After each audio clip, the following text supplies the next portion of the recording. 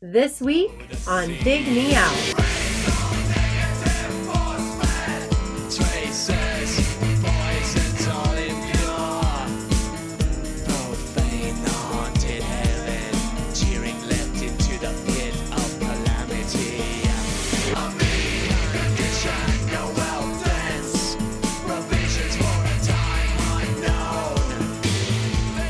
With your hosts, Jason Ziak and Tim Minichi.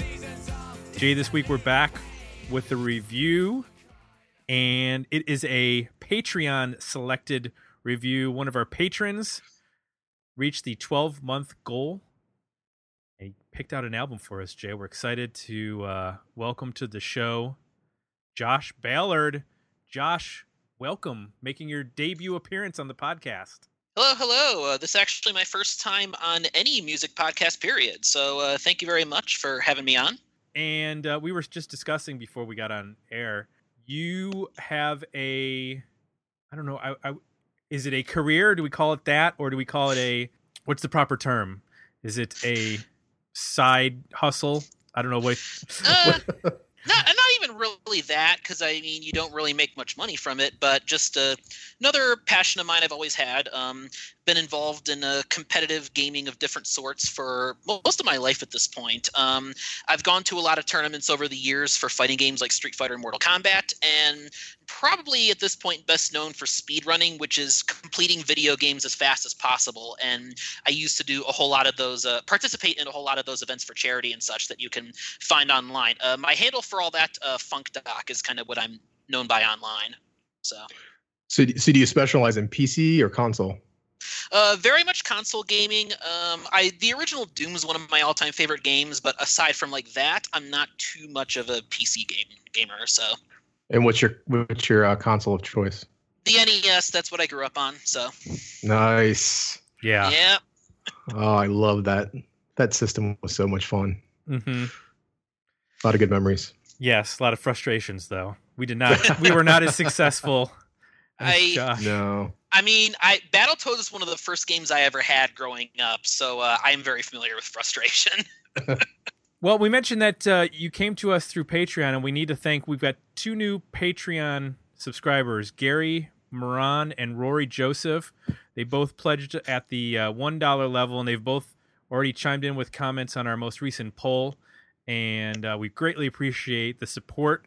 You, of course, can go to patreon.com/digmeout to become a patron. So let's get into the important part here. Let's get into the album that you selected. Tell us what the album was and why you selected it. All right. Well, the album of choice for this show is Skinny Puppy's The Process. This is from 1996. It was their first and only release on American Recordings, Rick Rubin's record label, and I picked it because Skinny Puppy is my single favorite artist of all time. I've actually just recently published a gigantic article on their album before The Process, Last Rites, which is my single favorite album of all time. And I chose this because it's their only album that fits the general 90s rock motif of this podcast. Their previous earlier albums in the 90s can be pretty weird and hard to get into for a lot of people. So I figured this would be a good one to get into, also because there's a lot of interesting backstory to it. So you mentioned, where's the article that you published?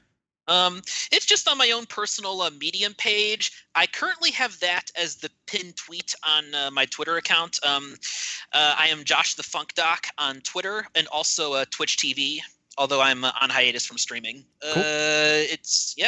Last Rites, it's called The Billion Year Voyage, and that's on Medium, so just put that up. Excellent. We'll link to all that from your bio and from the episode, so everybody can check it out. All right. Thank you very much. Mm-hmm. So, Jay, were you familiar with Skinny Puppy before getting into this record? Yeah, I was. I had some friends in high school who were really into industrial music. Actually, a couple members of a band I was in. So, yeah, I had always heard it in the periphery. Had heard maybe, songs here and there, but never really had spent much time with any of the records. So yeah, I was familiar. Well, and how about you, Tim? Not specifically. I'd heard the name, and I probably had heard the music when we were at the radio station because we played a wide gamut of stuff at WFAL in the 90s. But I couldn't tell you like a specific song or album. But I do remember, and this has come up previously, and whenever we get to a Cleveland episode, there was like a weird like Cleveland, Chicago industrial kind of thing that went on. Obviously, there's a lot of bands from Chicago that people know of that have an industrial sound, but with Nine Inch Nails out of partially out of Cleveland, and some other artists, the like Midwest has this. I don't know. We'll get into it when we get in. We haven't done an industrial roundtable yet, so maybe when we do that, we can talk a little bit about that. But that sound seemed to, for people who were into like heavy, like speed metal, it seemed like some people transitioned into industrial in the late 80s and early 90s in terms of what they were listening to. Yeah, I mean, like I'm from the Cleveland area myself, actually lived there most of my life. And like growing up, the one I always heard about was Mushroom Head. Like I guess they more metal, but they kind of get lumped in that industrial circle sometimes. So like that's what came to my mind there. Oh, okay. Do you remember Dink? No, I do not. That was an industrial band from Cleveland in the 90s that got kind of big. I mean, for at least local. Huh. Maybe we'll talk about them in our Ohio episode or Cleveland episode.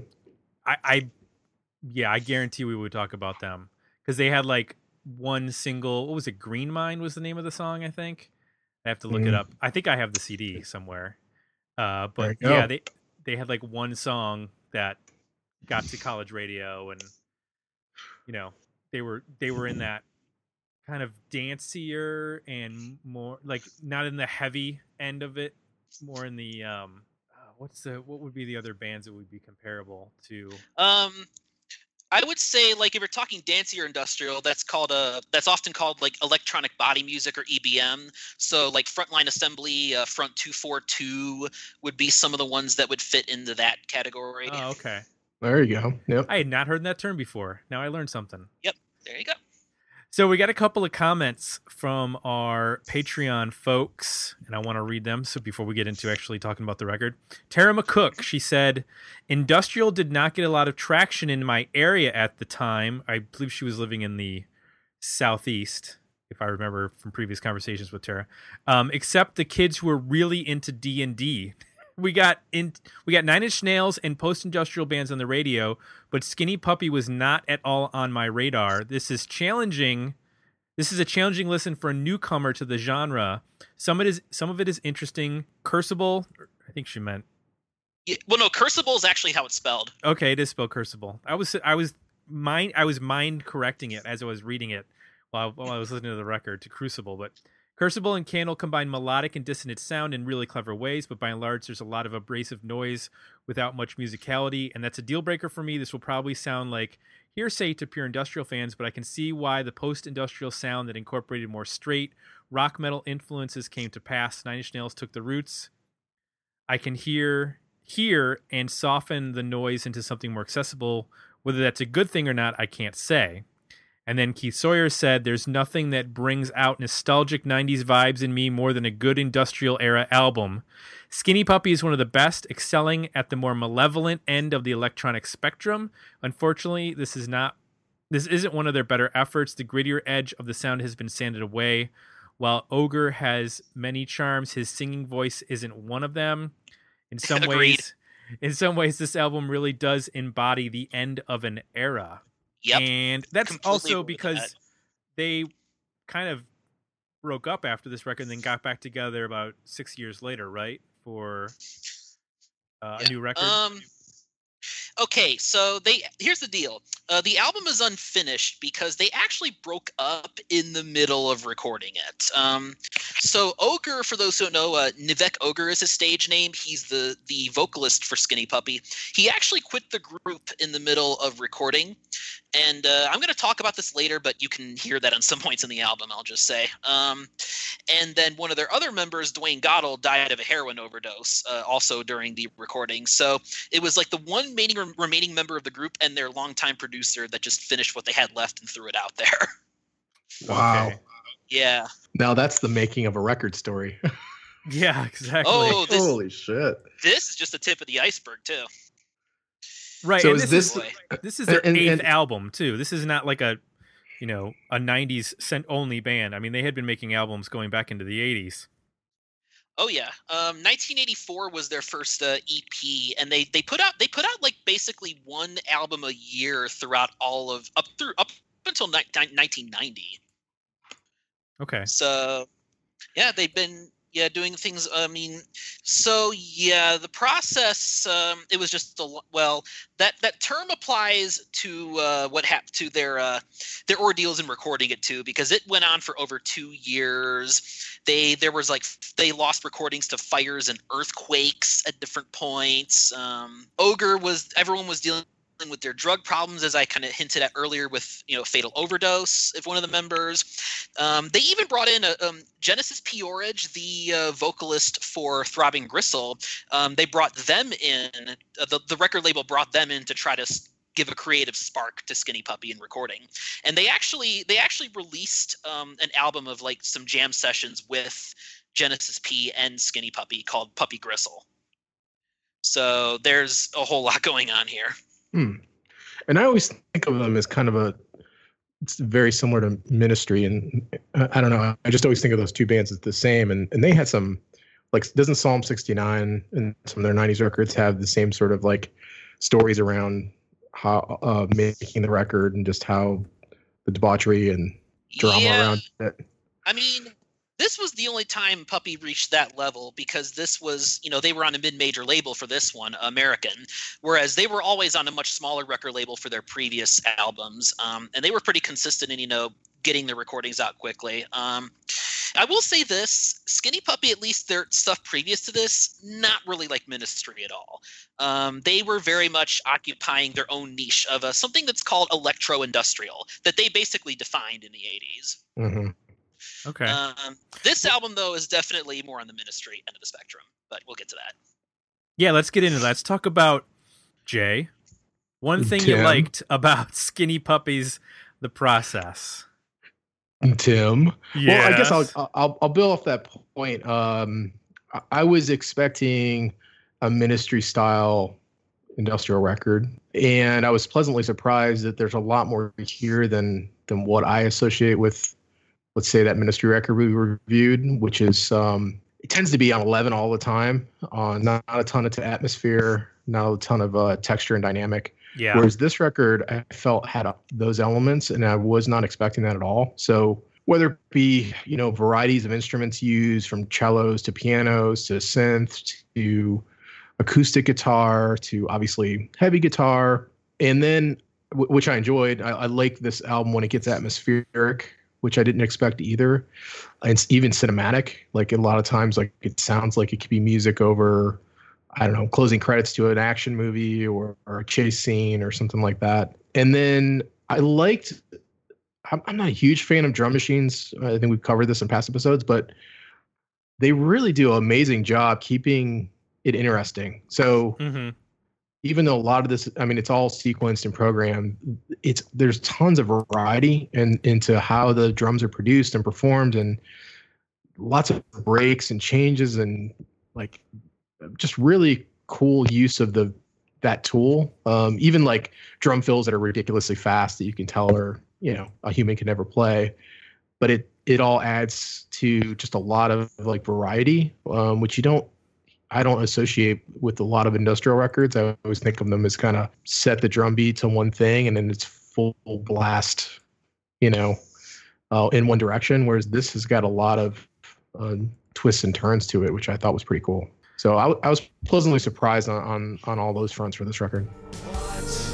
The killing starts after you accept the part to redirect your mind.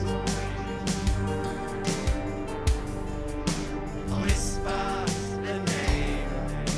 All is not so black and white.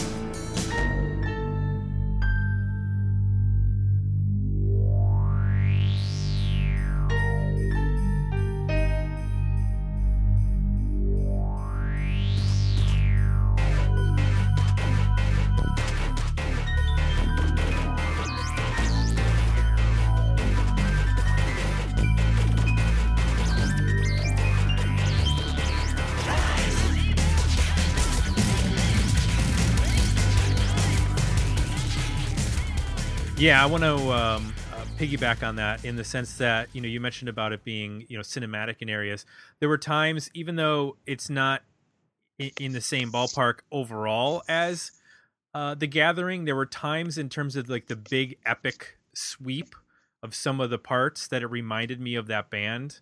Now that was much more gothic in its presentation, but they did use some electronic elements on that band in that album that we did earlier this year that kind of harkened to this. And I think the thing that I liked most about this is I thought it worked well as a start to finish record. Now there's parts that I can nitpick later on, but as far as its overall feel, like for a 90s record, it's only 43 minutes long, which is really kind of amazing. Like I would have thought that this record was going to end up being like 60 minutes long, and there'd be like a 12-minute long closing track or a bonus, hidden noise track or something like that. But it's really tightly constructed, and there's a lot of ebb and flow so that you don't get this like you mentioned with the Ministry stuff, there would be like this constant like pulse just going. And it might speed up a little bit or slow down just a little bit, but it's pretty consistent. It's pretty grating. And I can understand that, certain people might be into that for a whole record, but I can't quite swallow that for a whole record. Whereas this had a lot more dynamics going on that I really liked, so that, when it dropped out, it focused my attention a little bit more, because, when you get a pounding, drum machine at 160 dBm or dB whatever, that can get a little like mind numbing, like you can just like sort of zone out.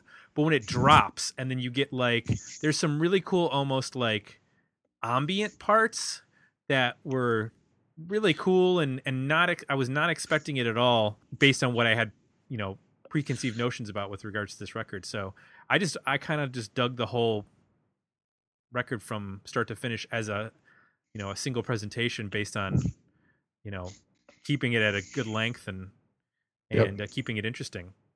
So in revisiting this record and taking some of the comments into consideration, Josh, are there things that have evolved over the years that you like now that maybe you didn't like earlier, or that you have switched positions on over the years?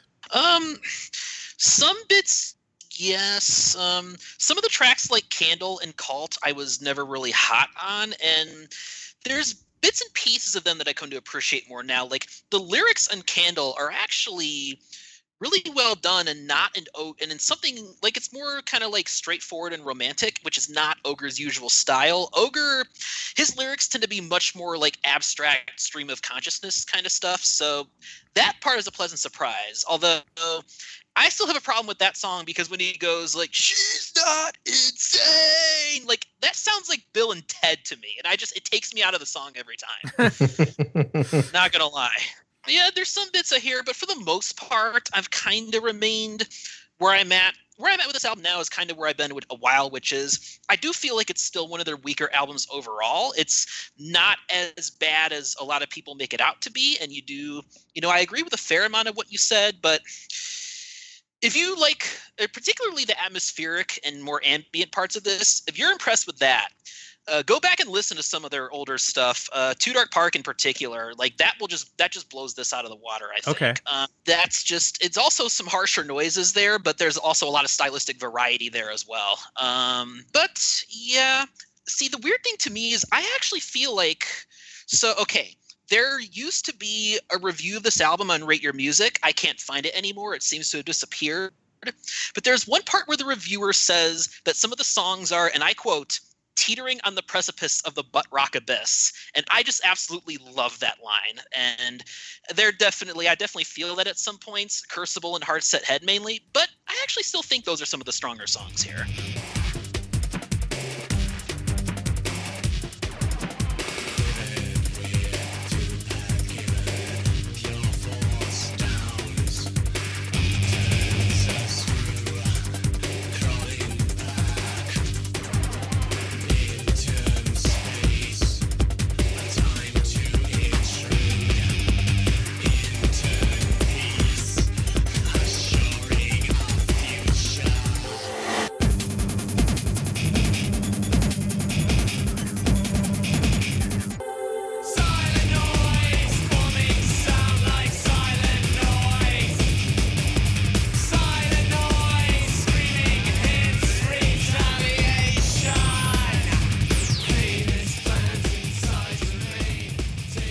know, Jay. Do you hear that? I don't really hear that. No, not at all. Maybe I'm just I'm too dialed into butt rock to.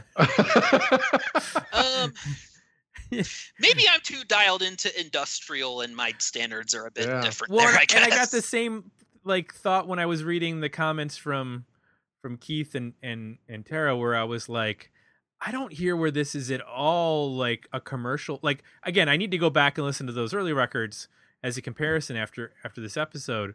But like when I listen to this and then I compare it to what the actual bands that were quote unquote industrial that were getting on the radio, which was like Nine Inch Nails and maybe like Stabbing Westward and I don't know, a couple others that were like those were like very pop vocals in those songs. Yeah. Even though the music can get harsh, like Trent Reznor has a very keen ear for pop melody. And not that the vocals aren't interesting here, but they're just not pop in the same sense that Trent Reznor can pull off, or that, you know, we're in Stabbing Westward or some of those other God Lives Underwater, you know, those kinds of bands. And so it makes me laugh almost when I hear people going, "Oh, this is they're trying to get on the radio with this record." I'm like, "What are you talking about?" Like, this still is like some of this stuff is blistering, like, you know, noise, and made me kind of chuckle. So the one reference I could hear that would, I don't know if it's butt rock, but it's definitely classic. I heard, well, grab your seats. I heard on Candle in particular, and a little bit on the song Amnesia, I heard Roger Waters and a little bit of like a Pink Floyd-y kind of vibe in the way that the vocals are delivered and sort of the melody and some of the key changes, which to me was totally unexpected, which when I picked up on that and started to get that vibe, it made me appreciate the whole rest of the record differently. So when those moments came, it was just kind of like that spoken vocal delivery that, you know, Roger Waters is not a great singer either, but if you listen to some of his solo stuff and obviously The Wall, and there's a way that he delivers lines that is very reminiscent here. And then when it gets atmospheric and kind of almost epic, I mean, Pink Floyd can do that too. Obviously they don't get as ugly as this does at times and as noisy.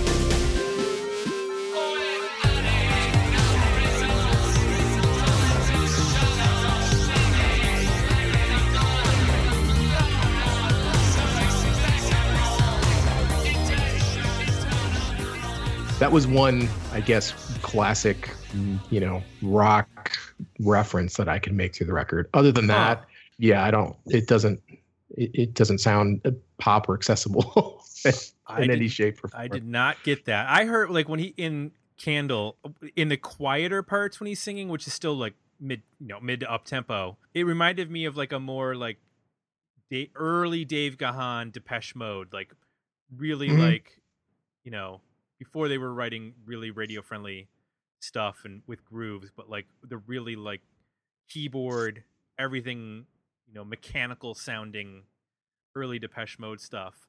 That's what that reminded me of. I did not pick up any of that Roger Waters sound from him, but that's interesting. Yeah. That's definitely a first for me. Interesting call there for sure. If you just I'm not saying listen to the vocal. Cool. Okay. Right. Good call. What you say about there, it's interesting because I would agree with you there in that this is still not really a commercial record. It's just compared to what they were doing before this. Right. Like this really does basically sound like Filter compared to that.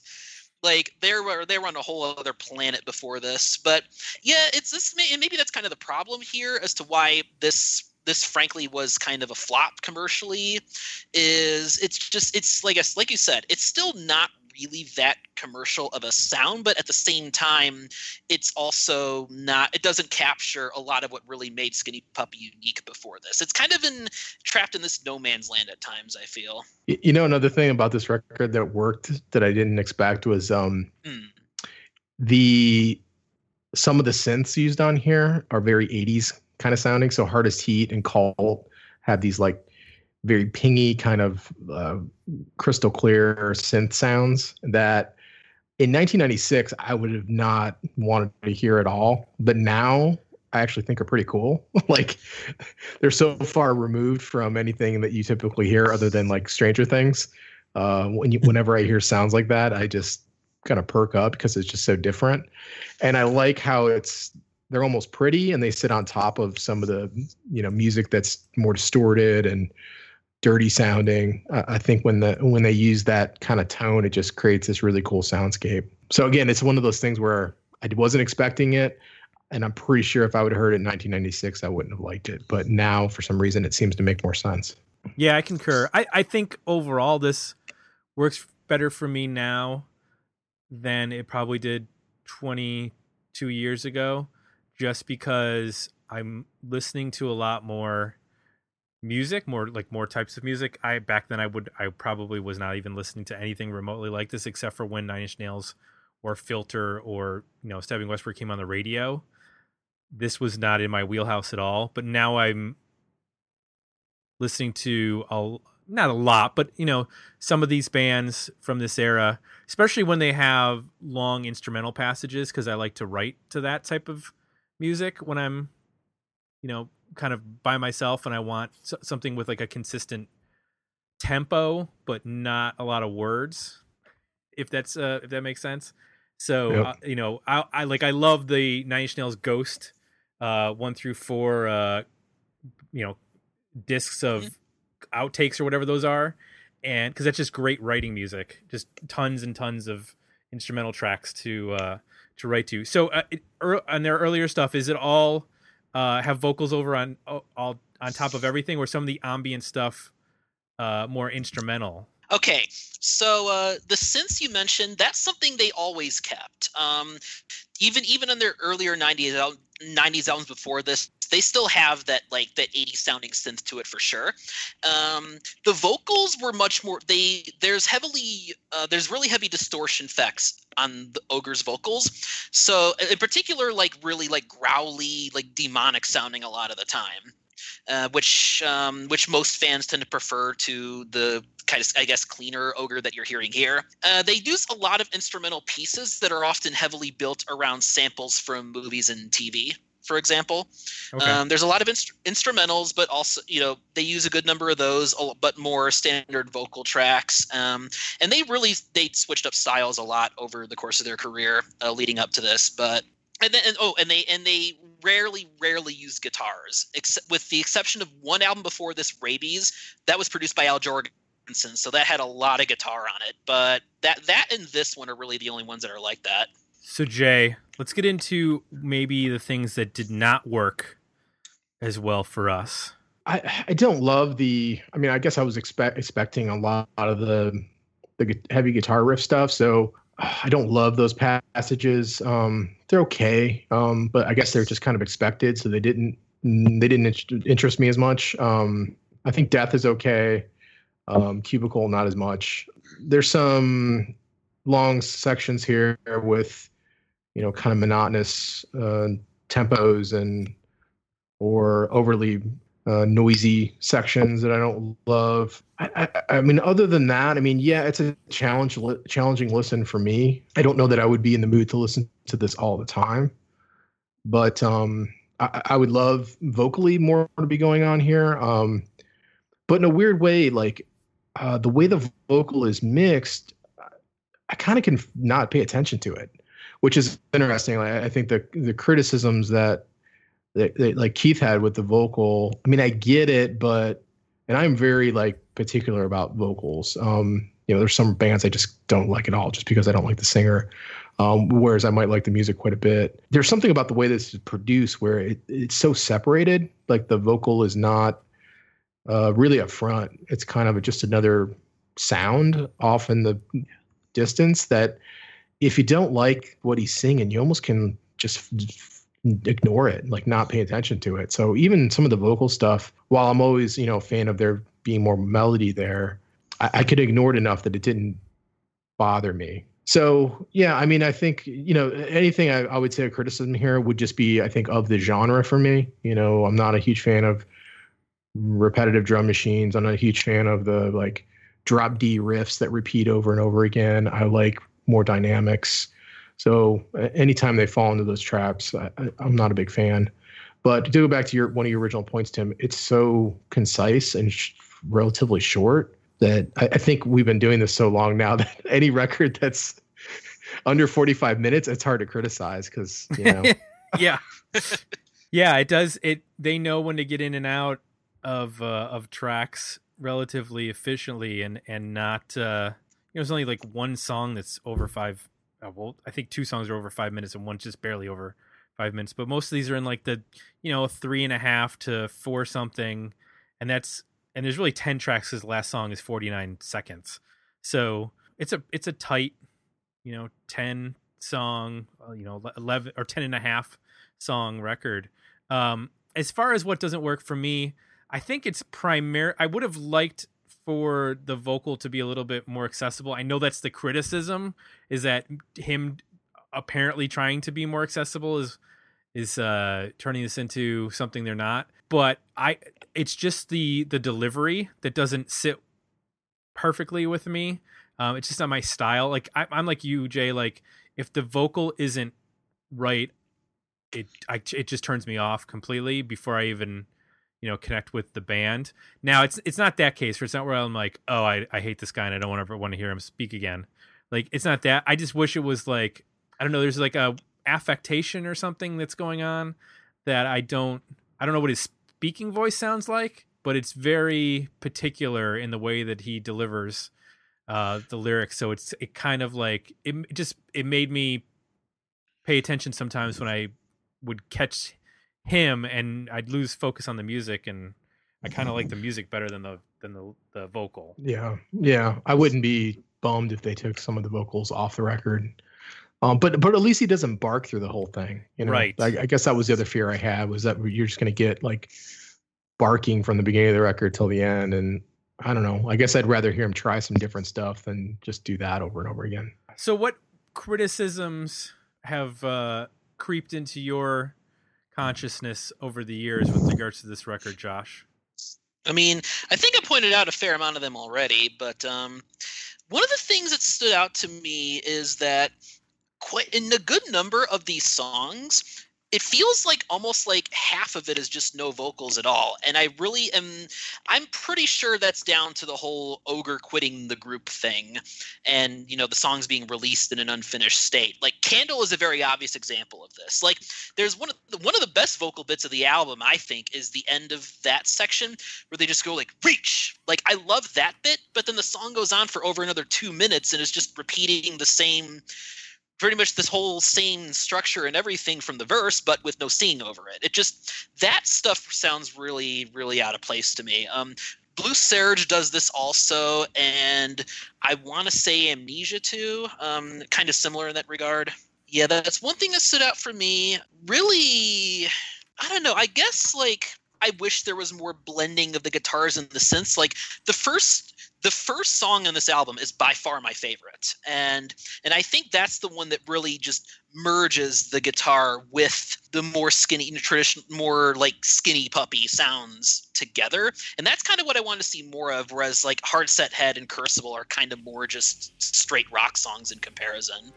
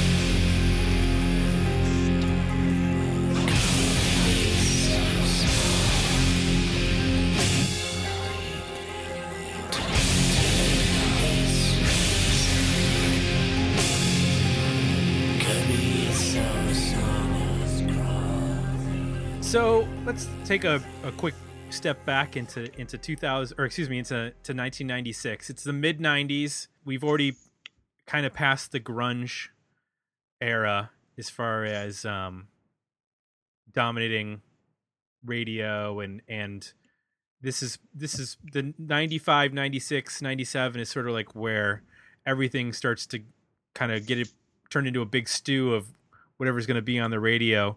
Was this, this mentioned that this record did not do well in terms of the overall and being, sort of half finished when actually were a band, and then with Ogre leaving, they had to kind of finish it off. Is it surprising that it wasn't a commercial hit in the way that some of the other industrial bands were able to score, radio and MTV and various hits? Or do you think there was some more potential here than maybe people caught on to at the time? Well, you got to think that that's what American had in mind when they signed them, right? I mean, I know they had pretty good artistic intent, but there's some significant money in that label.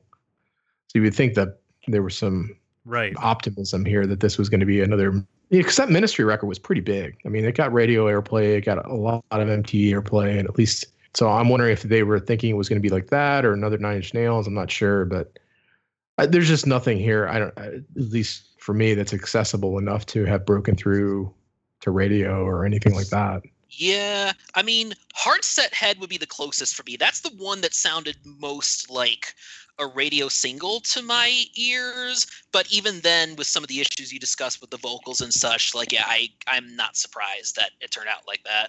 Yeah, well, yeah, I honestly, there's no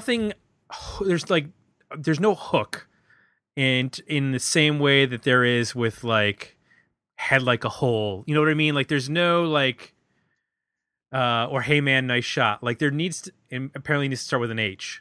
But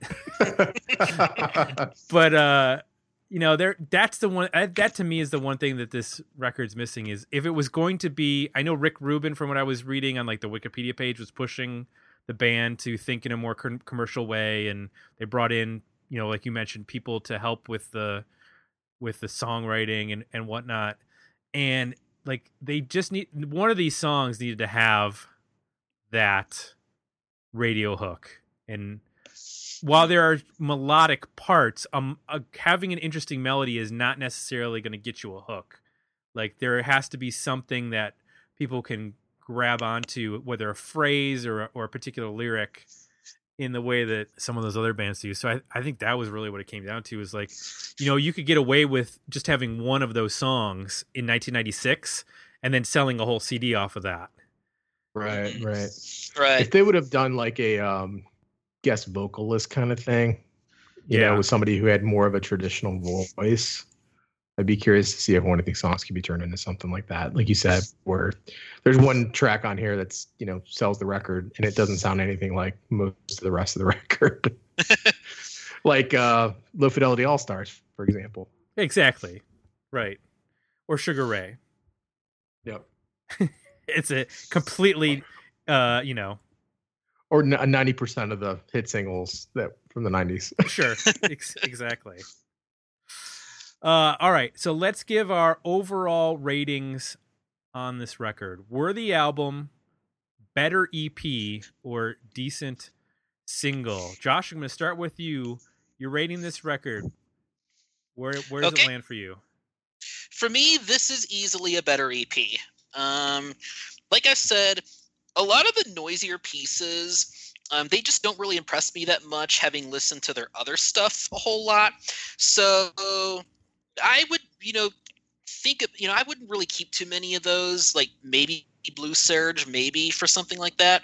And then those in the first two songs, which I think are the strongest here, and just basically some of the guitar stuff and that, I don't know. I don't even know if it's necessarily half this album I would really grab onto, that really sticks with me. But I feel you can get a solid EP out of, that amount of material. So that would be my rating. Okay. Jay, what about you? Well, I think if you condensed it down to an EP, it would be I think really strong, at least for me. So I think it's okay as a record just because it's still so short. And if you're in the mood, it works. I would take it down to probably the first 5 tracks and then add Amnesia and get rid of Process, what's it called? Crucible, Blue Surge, Morton, and obviously the last track. And I think there you have a really strong EP.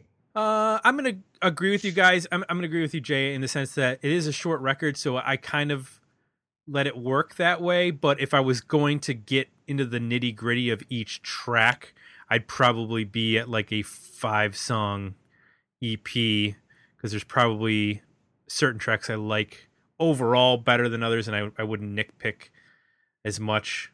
But I do think as an overall piece of music and a singular, collection, this does work better than a lot of things that we've heard that were a lot longer. So, yeah, that is our take on The Process by Skinny Puppy. Josh, thanks for bringing this to our attention. This was interesting. As you mentioned, we haven't done a lot of, other than the Ministry record, I don't think we've done a whole lot of industrial style, bands or music on this podcast. So at some point we're actually going to do a whole roundtable on it, but we need to get a few under our belt before we're qualified for such a thing. So thank you. Yep, you're very welcome. I can definitely recommend some more hidden gems in case you ever want to do some more episodes. So if you're ever down, just let me know. And yeah, I got stuff that I like a whole lot more than this. I can hook you up with. So cool. Thank you. And I want to thank the guys who also, like I mentioned, Gary and Rory both joined us at Patreon, and you can do so too if you haven't already. That's patreon.com/digmeout. By the time this episode airs, we will have announced our first giveaway of 2018, which is only for our Patreon subscribers. It's a perk of being a patron. You get entered into our quarterly contests, and all you have to do is sign up for $1 a month. And also, if you like what you heard, please consider leaving us some positive feedback over at iTunes. So for Jay, I'm Tim. We're out, and we'll be back next week with another episode of Dig Me Out. Thanks for listening. To support the podcast, visit www.patreon.com/digmeout and become a monthly subscriber at www.digmeoutpodcast.com, where you can find links to our Facebook, Twitter, and Instagram pages, as well as our merchandise store at Zazzle.com.